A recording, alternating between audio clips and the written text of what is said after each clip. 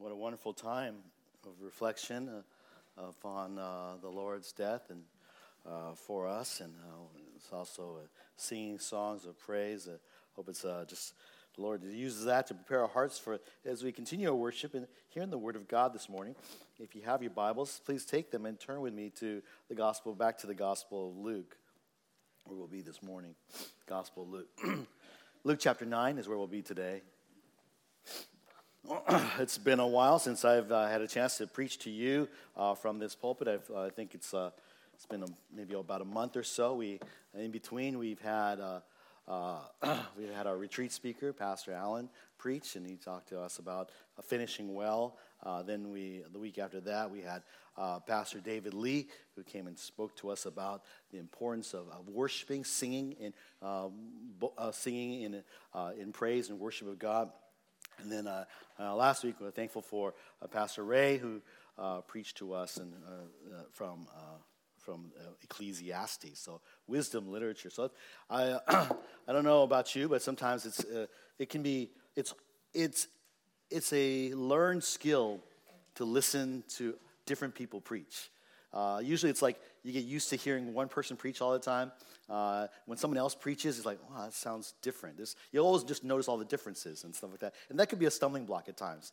But hopefully, as a church, we as you're hearing different people come in, and as long as they are opening up this book and not, Reader's Digest, Sports Illustrated, or some other book, that they are opening up the Word of God, they're explaining the Word of God. And that this opportunity, as you hear, that you say, no matter who opens the book, the Word of God, as long as it's explained, is what I need, is what's sufficient for me. And so I hope that's just encouraging to you, and I hope you were just encouraged by the different people who spoke the Word of God to you this past month until now it's my turn. So Luke chapter 9, verse 1 through 11 is where we'll be going to pick up back into this wonderful gospel that the Dr. Luke has written for us, or recorded for us. It's a short passage, so I won't read the whole thing together. Luke chapter 9, verses 1 through 11. And he called the 12 together and gave them power and authority over all the demons and to heal diseases. And he sent them out to proclaim the kingdom of God and to perform healing. And he said to them, "Take nothing for your journey, neither a staff, nor a bag, nor bread, nor money, and do not even have 2 tunics apiece. Whatever house you enter, stay there until you leave that city. And as for those who do not receive you, as you go out from that city, shake the dust off your feet as a testimony against them." Departing, they began going throughout the villages, preaching the gospel and healing everywhere. Now Herod the Tetrarch heard of all that was happening, and he was greatly perplexed, because it was said by some that John had risen from the dead, and by some that Elijah had appeared, and by others that one of the prophets of old had risen again. Herod said, "I myself had John beheaded, but who is this man about whom I hear such things?" And he kept trying to see him. When the apostles returned, they gave an account to him of all that they had done. Taking them with him, he withdrew by himself to a city called Bethsaida. But the crowds were aware of this and followed him. And welcoming them, he began speaking to them about the kingdom of God and curing those who had need of healing. Let's pray. Father, thank you for your word. And we pray that as we open up your word today and that we hear it taught and expounded, that your spirit would be our teacher. And you would cause your words to go forth, and they would speak to each and every one here exactly what they need to hear, what they need to be encouraged and challenged by. And Lord, we pray that as a church even, that this message would be a challenge to us corporately to cooperate and work together for the fulfilling of our mission as a church of Jesus Christ. And Lord, we pray for those even here today who maybe have come in these doors with their own personal trials, burdens. They're heavy laden, Lord, and they are maybe even find it difficult to focus upon the Word of God. But Lord, I pray that for each and every one who needs your comfort, that you would comfort them, that you would cause them to see even your truths and your activity, your work in this world that is happening and taking place, and that you would cause to take place even in lives that are wrestling with the trials that life brings. And God, we pray that you would glorify yourself this morning through the preaching of your word. In Jesus' name, amen. In the Great Commission, Matthew chapter 28, verse 18 to 20, I know it's a familiar passage for those of us in this church, if you've been with us for the years.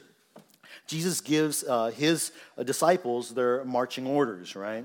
It's to go and make disciples of all the nations, baptizing them and teaching them all that Christ commanded. And to this day, if you think about it, since that day, some 2,000 years ago, the marching orders have not changed for the Church of Jesus Christ. If you are a disciple of Christ, if you are a Christian, if you are a follower of Christ, your mission in this world, particularly as it is as a part of this this local church, has not changed from even the disciples' marching orders which they received back in Jesus' day.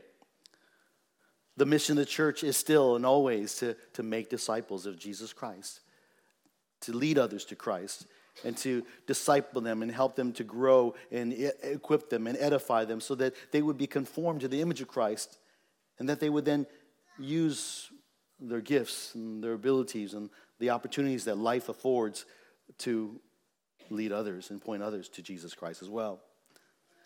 Any given local church is maybe known for a number of things. And maybe you're here visiting, or maybe this is your home church, but you can think of the things that this church might be known for, or your home church might be known for. And the main things churches might be known for: beautiful buildings, strong biblical teaching, perhaps friendly, loving people, exuberant singing, a fantastic children's ministry, handsome pastors, and so on. But the most important feature of a church, despite all those wonderful things that may be true of this church or may not, ought to be that it is a disciple-making church. Think about it. Is that a Bible, a disciple-making church? Or is that a feature? Is that something that the world, the community, maybe you know it, but more importantly, does the community around us know that? Do they think of it as a disciple-making church, a church where you can come to know Jesus Christ and follow him? You know, everything else, every other feature of this church, everything else is really secondary to what we do, though as important as all of them may be. Today's passage that we're going to look at provides some practical lessons for fulfilling the Great Commission. It's a very practical message. And when I say practical, I imply that this text gives us some principles for how to. Principles that are true for disciple making for every church throughout history, for the first and early church, as well as for the world's churches that exist today. Now, as we return to this Gospel of Luke, just a quick review. Luke is written for a Gentile audience, not a Jewish audience, but a Gentile audience. Matthew's written for a Jewish audience. This one's written to a Gentile audience. It's written with the very specific purpose of helping those Gentile readers, or the readers of this Gospel, to know the exact truth about the things you have been taught. There have been things that they have been taught. Literally, the word is they have been catechized in, that they learned. And the things they know, but just like children who are catechized, there comes a point where they want to know, are the things that we learn true? Are these really true? My parents have told me all my life, but are these things true? And Luke writes this gospel so you would know, as you read this book, as you hear from somebody else, from Dr. Luke, no less, that these things are true. The things which you have learned, things which you have been taught as a Christian are true, and you can keep on believing in these truths. I hope that this book does that for you, that encourages you in that way. Jesus began his public ministry, as in every gospel, in the region of Galilee. And as his popularity grew, his ministry began to draw the attention of the scribes and Pharisees, the religious leaders, the religious authority. And they were threatened by him because he, oftentimes in his teaching, undermined the very traditions, the system that they had invested themselves in. And therefore, many of them, when they could realize that Jesus was a threat to their traditions, they sought to destroy him. It was at that time when the Pharisees began to plot against him, that Jesus then did something very significant. He chose 12 of his disciples. This is back in chapter 6. He chose 12 disciples whom he then called apostles. And that's a very technical term. It was an official representative, someone who would go out on behalf of someone else with their authority to speak their message. And whatever they said, whatever they did, was a representation of the one who sent them. Up to this point, these 12 had been following Jesus around. They had actually not been sent out at all. They were just with him. They were witnesses, really, of all that Jesus said and did. But here in chapter 9, as we arrive at chapter 9, we see that Jesus now sends them out. Not permanently, but on a sort of training mission, a trial, a first kind of short-term missions trip. A training mission is what I like to call it. And while this mission is uniquely given to them as apostles, there are elements that are unique to them as apostles, which, by the way, we are not. There are no apostles today in the world today still. But we can still glean, I gather, from some practical lessons for our own mission today, our mission to make disciples of Christ, to be representatives of Christ in our world. This passage really splits into three parts, three general scenes. The commission in verses 1 to 6, the confusion in verses 7 through 9, and the conclusion in verses 10 through 11. But what I want to do is I want to draw out some practical lessons. And so in verse 1 to 6, I really broke that into 4 different parts. So along with the confusion and conclusion, I'm going to point out 6 practical lessons, 6 lessons from the apostles' training mission that guide our mission today. Okay, so just want to know that there's a general outline, but I'm going to draw out just kind of practically for us 6 lessons for the apostles' training mission that guide or that really shape and mold even our mission as we fulfill the Great Commission today. So let's take a look at these 6 things. My keynote game is not on today. All right, 6 lessons from the apostles' training mission that guide our mission today. So point number 1. Number 1 is found in verses 1 to 2. And that is we look at their commission. So, in this commission, we read, he called the 12 together. He gave them power and authority over the demons and to heal diseases. And then he sent them out to proclaim the kingdom of God, to perform healing. In this commission of the 12, Jesus makes clear that this mission isn't a new ministry. It is an extension of Jesus' ministry. They are sent out as his representatives. It's not a new ministry. You say, here's your ministry. Here's John's ministry, or Peter's ministry, or James' ministry. Here's Matthew's ministry, Levi's ministry. Here's Judas's ministry. No, this is my ministry. This is Jesus' ministry, which you are going out to fulfill. They would represent him as they are. And in verse 1, they represent in that they are sent, first of all, with his power and authority, right? That he gave them power and authority. And this is very significant in light of the previous context, the preceding chapter. Because what happens in the preceding chapter? Jesus demonstrated his power and authority. Over a series of 4 different miracles, Jesus showed his power and authority over the wind and the waves, over a legion of demons, over an incurable disease, as well as death itself. Jesus now was giving the 12, his apostles, the same power over all demons and to heal diseases. Just as Jesus was going about casting out demons and healing the sick, so the disciples themselves would go about doing the same things. And you can imagine this, as they did these things, this power, the power to do these things was like a calling card that these men represented Jesus.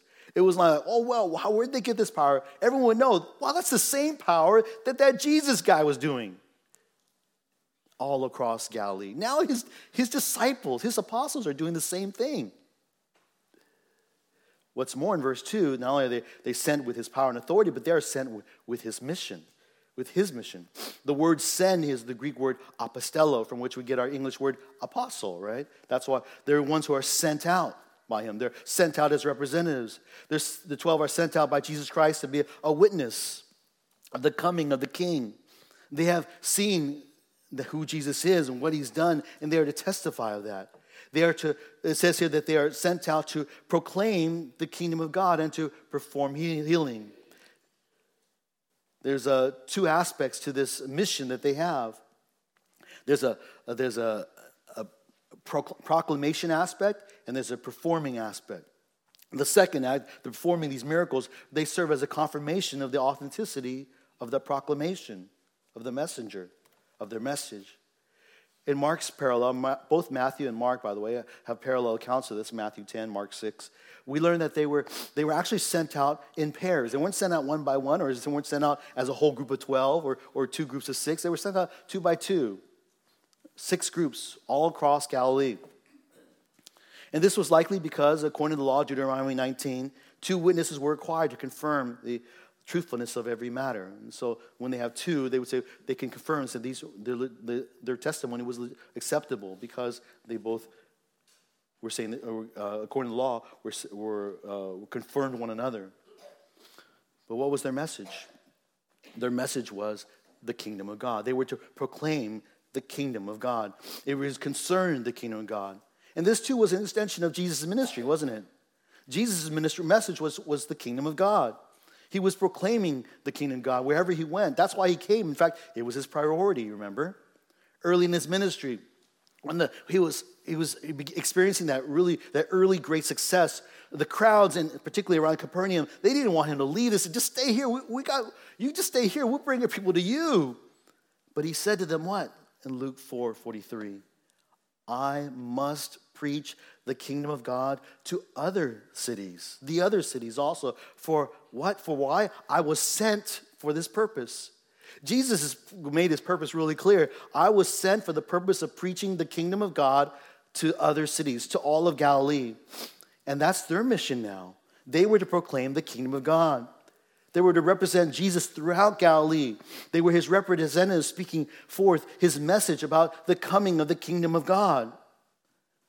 Now, although you and I are not apostles, and I'll probably say that phrase a couple of times in this text, in this sermon, and we don't have apostolic power and authority like the apostles, we nevertheless, as Christians, are all representatives of Christ, aren't we?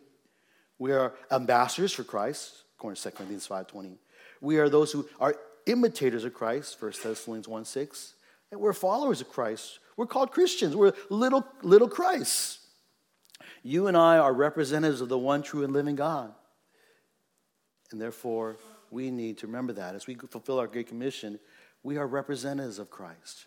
That's why we're here on earth. That's part of our mission.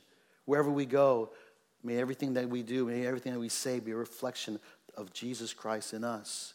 That he's our King, our Lord, our Master, our Savior. There's a second practical lesson that we draw out from the commission. Now we draw, and that is in verse 3-4. That is, we learn from the apostles' training mission about their provision. Their provision. And Jesus said to them, gave them instructions, said to them, take nothing for your journey, neither a staff, nor a bag, nor a bread, nor money. Do not even take 2 tunics apiece. Whatever house you enter, stay there until you leave that city. Jesus' further instructions to the 12 are a little bit odd. They're odd at the first glance because they're going on a journey. He's sending them out, but they're told not to bring anything extra with them. They are to depend upon God for all their needs. Jesus says, take nothing for your journey. Nothing. They were not allowed to bring a bag to hold food. Just think about that next time you go out. Don't bring anything that's like a bag. Don't bring any food.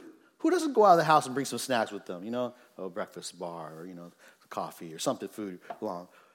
Don't even bring money, he says. I would feel kind of naked if I walked out without my wallet. I need that, at least my credit card, right? Jesus says, don't bring any money to buy food. Now, between the parallel passages, there is an apparent conflict. And if you kind of study it, kind of do some harmony of the gospel, you realize that Matthew and Luke seem to forbid the bringing of a staff. But Mark, however, says allows for a staff. So just without going into details at all, the best explanation is that Jesus is forbidding here for his disciples to take an extra staff, that they're not to take anything more than they need. He's going to say, don't bring It doesn't say, don't bring any clothes. Don't bring any extra clothes. You got to have clothes, right? So he said, bring a staff, because it was expected to may have staff for protection, as they went about, a walking staff even. But don't bring an extra one. Don't bring an extra, definitely, but make no mistake, he does tell them to bring no bag. Don't bring any food. They were to travel light. These instructions indicate the urgency of the mission, but also for the need of the disciples to depend upon God, right? That's what Jesus is teaching them, to depend upon him. He would provide for them. Their mission was a short mission. It probably lasted several weeks, just like our STMs do, and some of you just came back from them. Can you imagine STMs if we sent our STMs like this? But nevertheless, these disciples, these apostles, learned to depend upon God for food, for drink, for shelter. Jesus wanted them to know very clearly that he would always provide their needs as they went about fulfilling his work. God would provide through the hospitality of those who particularly who they ministered to. And this was a lesson to teach the disciples to depend upon God as they ministered on his behalf. It would encourage them to see that their labor was worthy of people's support wherever they went, that what they were doing was something that was important, that people would show their appreciation by showing them hospitality, by offering a meal, by giving them a place to stay.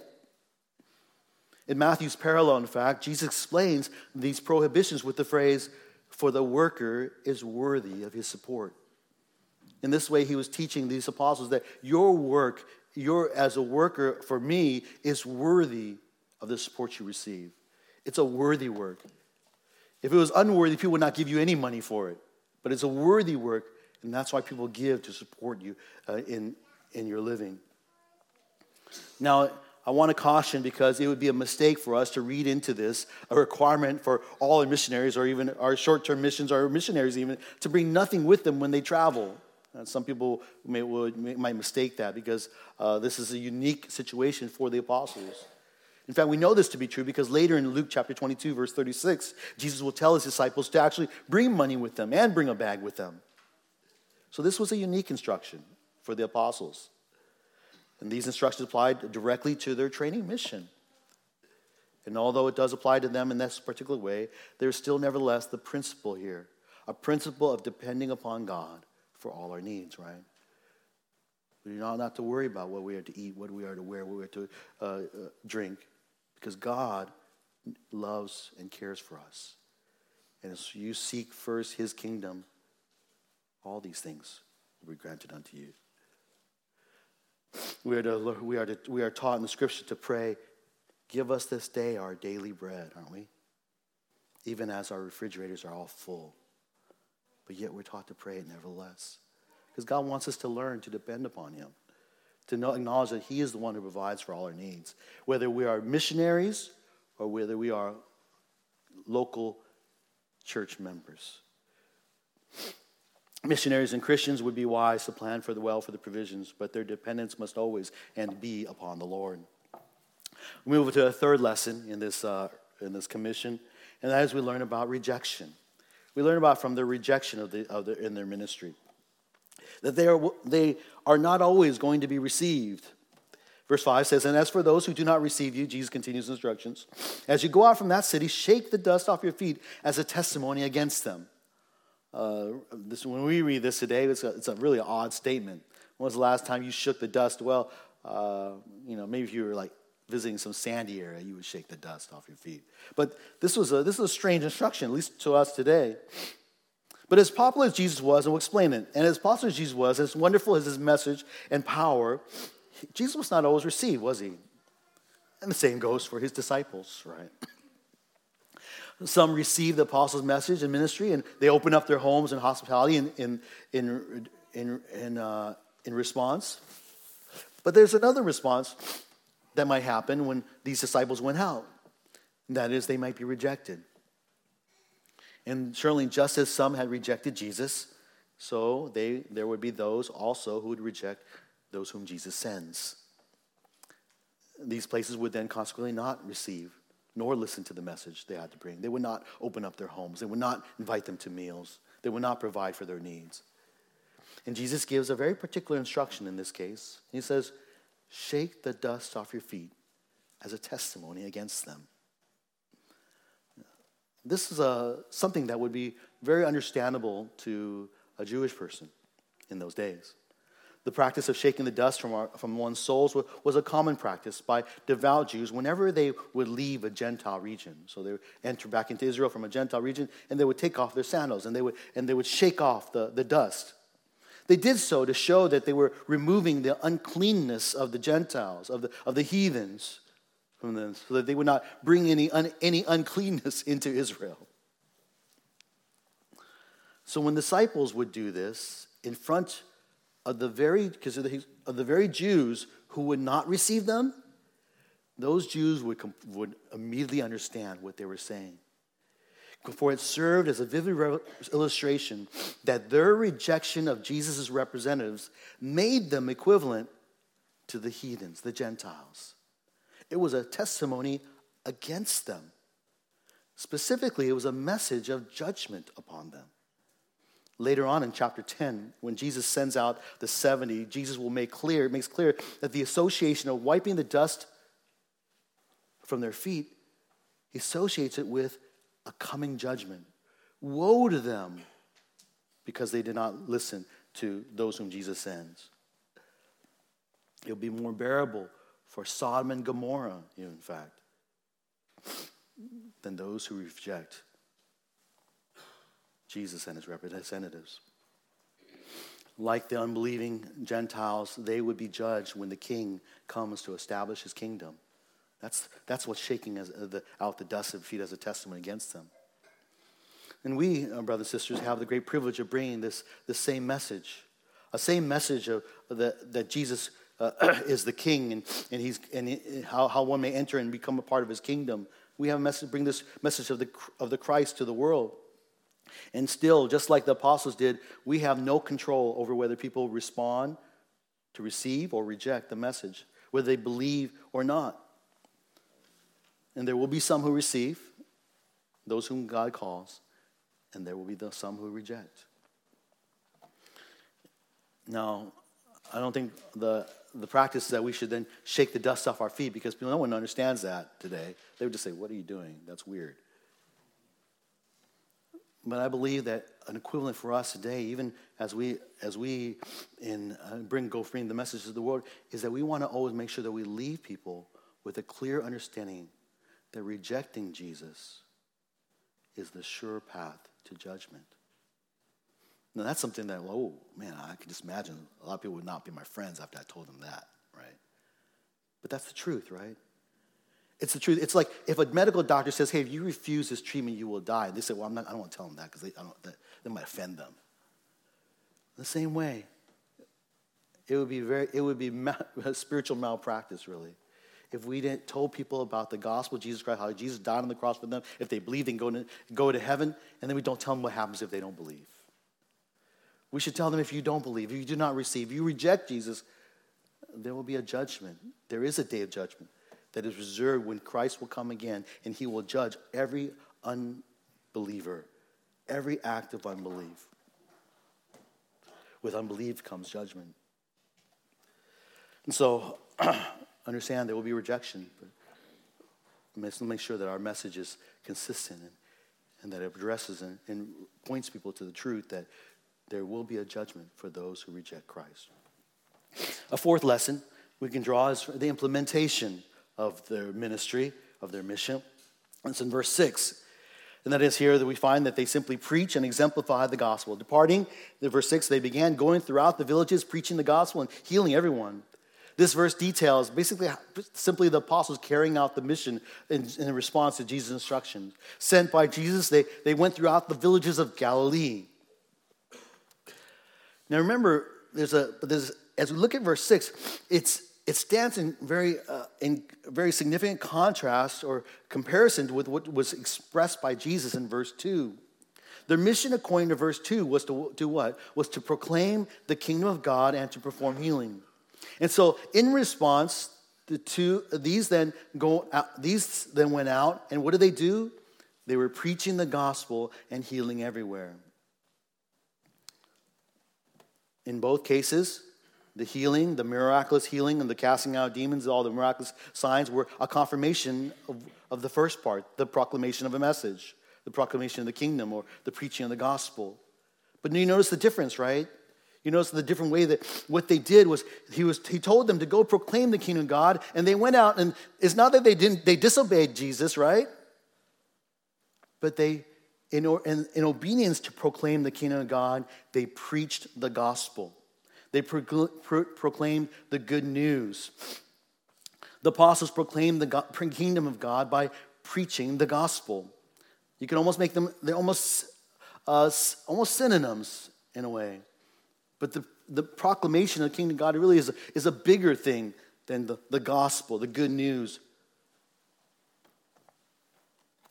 And this is a significant truth.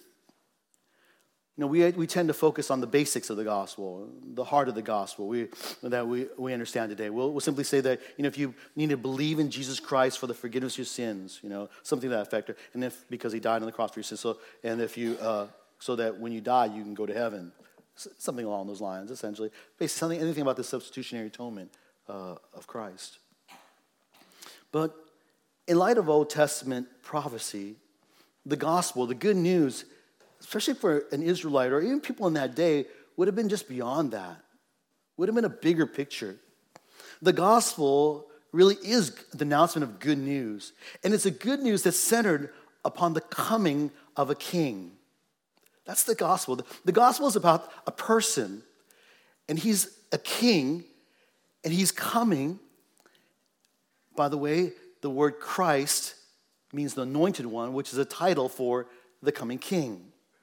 So when people talk about Jesus as the Christ, they're really saying Jesus is the king. And his announcement is the king who is coming, who's going to establish a future earthly kingdom, all bound up in all the covenants in the Old Testament. But the gospel is an announcement of good news about this coming king, but there's an invitation to respond to this king. It's not just, the king's coming, I believe that. That's going to happen.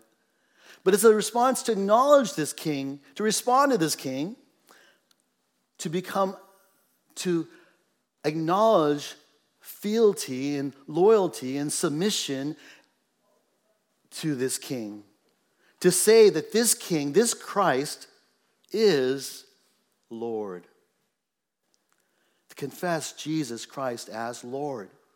That's the invitation of the gospel. That's what makes the good news. Is to acknowledge that this one whom has come, who is this king, is the one I will submit to, who is the one who I will follow. That's why Jesus, in the next parts, he starts kind of ramping up his message about the kingdom. He starts coming down heavy. He says, you know, if you want to follow me, you want to be part of the kingdom, you must take up your cross and deny yourself and follow me. It's a hard and heavy message, but it is a message of the kingdom. Those who wish to be a part of that kingdom must repent of their rebellion against the king. A lot of times we think it's repent of our sin. But what is sin? Let's not forget that sin is against someone, against God. Sin is against God who is their king. And we receive the king's provision of salvation by faith. And that provision is through what we think of the gospel is that the substitutionary atonement of Christ on the cross. That this king, this Christ, was crucified for our sins. This is the king that we follow. I hope that kind of fills in and kind of gives you a bigger picture of the good news, the gospel. It's not just it's not just the basics that we tend to think about. It will help you, especially as you think about when you read all the references to the kingdom of God, the kingdom of heaven, all throughout the Gospels, to understand this big picture that Jesus is talking about and his disciples are talking about. In fact, you can even present the gospel even today that way. That Jesus is king. Will you acknowledge him as king? Will you confess him as Lord? In addition to preaching the gospel, the apostles also do works of healing. Given power and authority by Jesus to do so, they heal as a confirmation of their authority. But that's not all. If to confirm who they were, Jesus could have allowed them to do all sorts of number of miraculous things, right? Maybe he could have just says, hey, you can Give them the Moses power. Here, throw down a staff, it'll become snakes, Hey, raise an axe head out of the water, He could have had them do any one of these kind of, also pretty amazing kind of miracles. Call upon, some wild animal to devour them, those who refuse. But Jesus gives them power to do acts of compassion, acts of healing, acts of restoration, physical restoration and spiritual restoration. It's an act of compassion.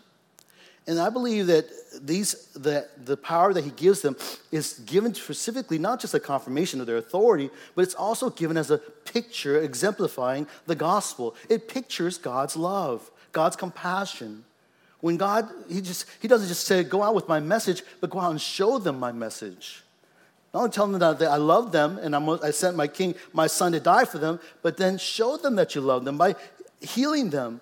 And ultimately, that's a picture and points to the ultimate healing from sin that Christ offers to us.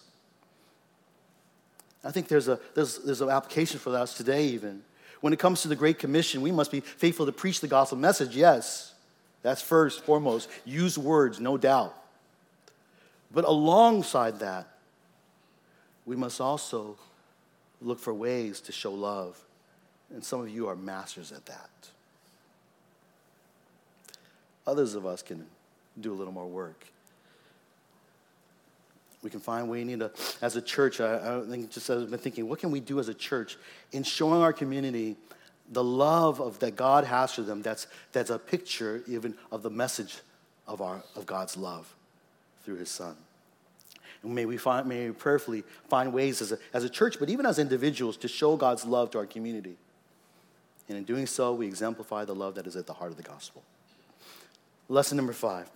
We finally move on to the second aspect, really the second scene in this story, and that is the confusion that arose in their ministry in verses 7 through 9.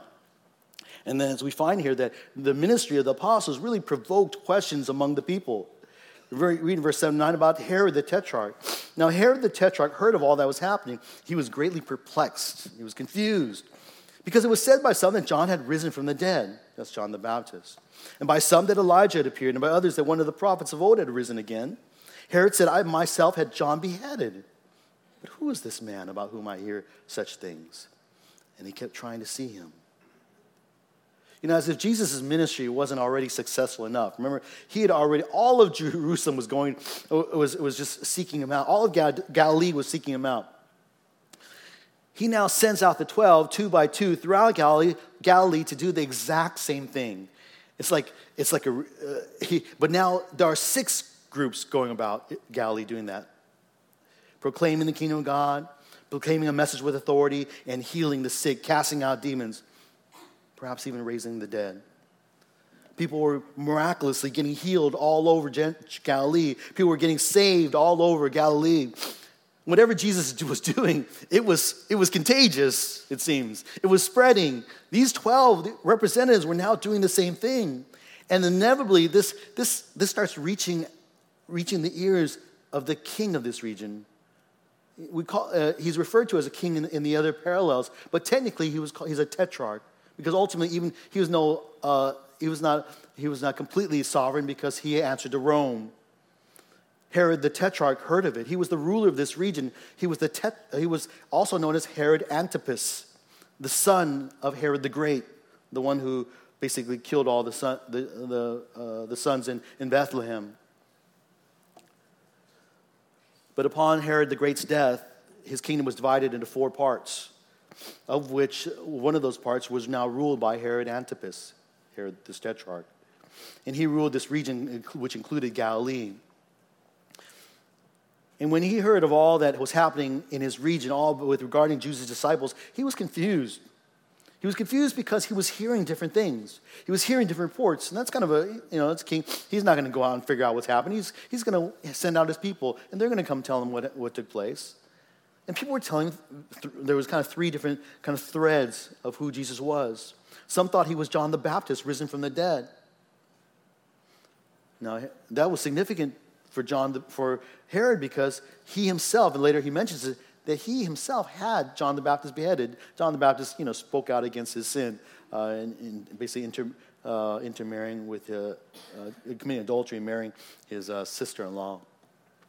But Herod eventually had John beheaded.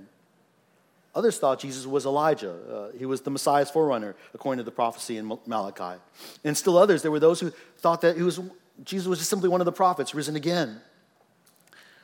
Jesus was so unique in his teaching and his power that the only suggestions regarding who he was that he was obviously some dead guy, a dead prophet that was risen from the dead. We don't know which one. He was John the Baptist, Elijah, or one of the other prophets, but definitely he was one of the dead prophets who were risen from the dead.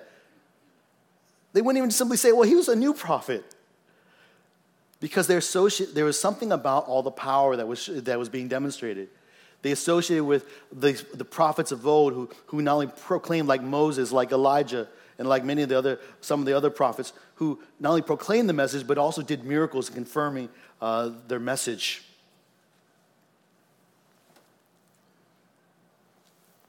Who is this Jesus? Was the commotion. What explains him?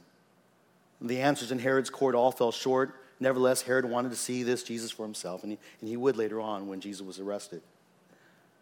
And I think that's something that we want to do, even as we need to understand that as we go about preaching the gospel, it will, as we are faithful to do so, it will cause people to start wondering who Jesus is. And there will be many different answers. People are going to start to say, well, he was a prophet. Yes, he was a wise man. He was a great philosopher. He was a myth.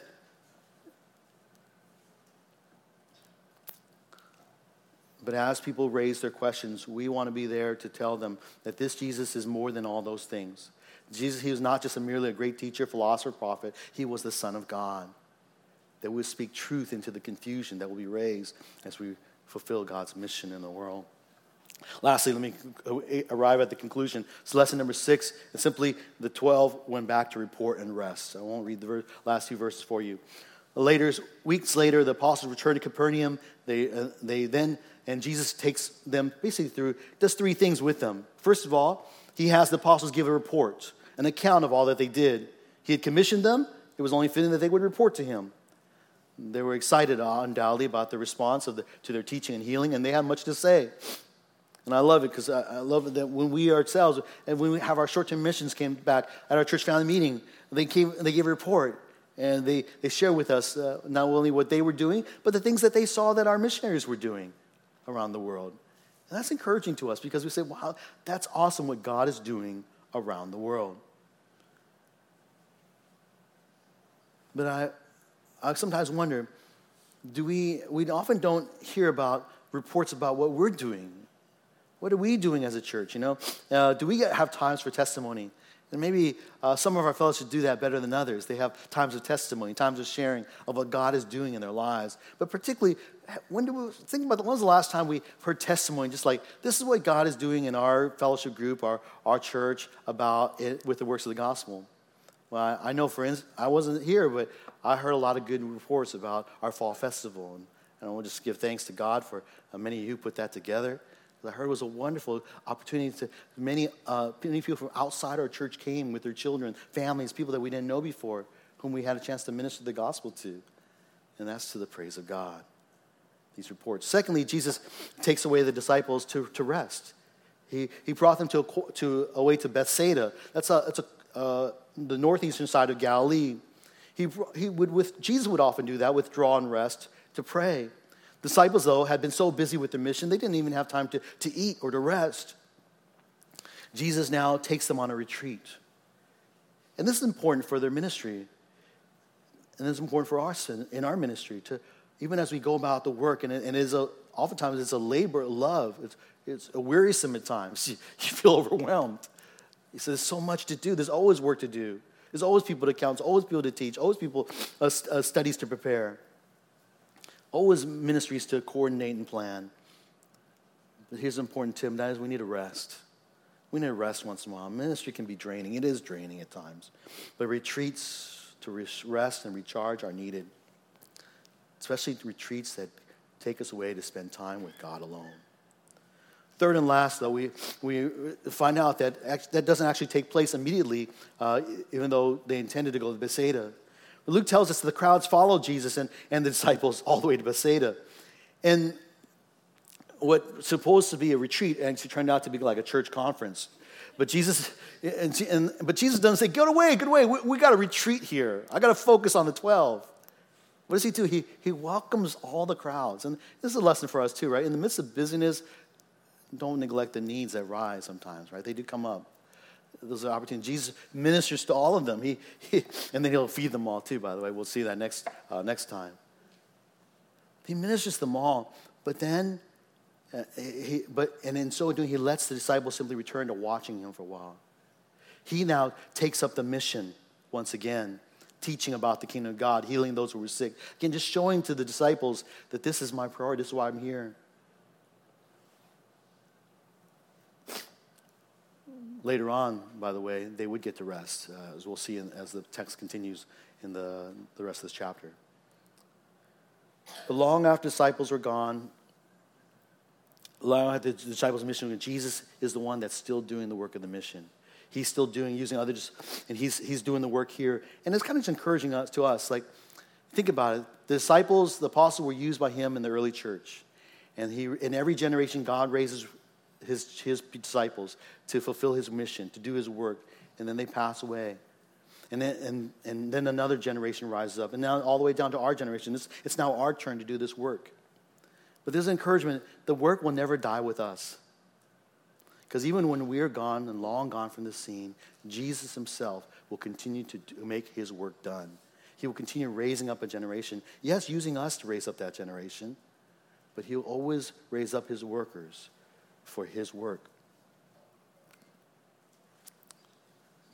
There's something, and this is something that we are all part of, a work that will not end until Christ returns. It's a worthy mission, brothers and sisters, to be a part of. I know we're busy, we have many things. I know particularly as a parent, I get easily just caught up in being a parent, forgetting the big picture of this mission. What are the things that you're doing? And don't let those things cloud you from being a part of the big picture of this mission that God has given to us, this great commission. And let's be encouraged by some of the principles that we learned today. I'll leave you simply with a quote. This passage made me think of the quote from Hudson Taylor, the missionary to China, founder of China Inland Mission, now known as OMF. And I remember Pastor Sen would often say this back in the days. God's work done in God's way will never lack God's supply. We see that in the life of the apostles, and we can be encouraged that the work that we will do for the Lord Jesus Christ as his representatives will also never lack God's supply as long as we do it his way, with his message. Let's pray. Father, thank you for your time. Thank you for the word. And Lord, we pray that you would take this passages, encourage us to continue to be faithful in the mission which you give to us. Help us to improve in different areas of our mission and our part in the mission. Help us to remember that we're representatives. Help us to always acknowledge that we depend upon you in this work. Lord, cause us to know that, to be realistic, that there will be times of rejection, just as there will be times of those who receive. That we would never neglect, Lord, this message that you've given to us, the message of a coming king that calls for submission, obedience, fealty, and love.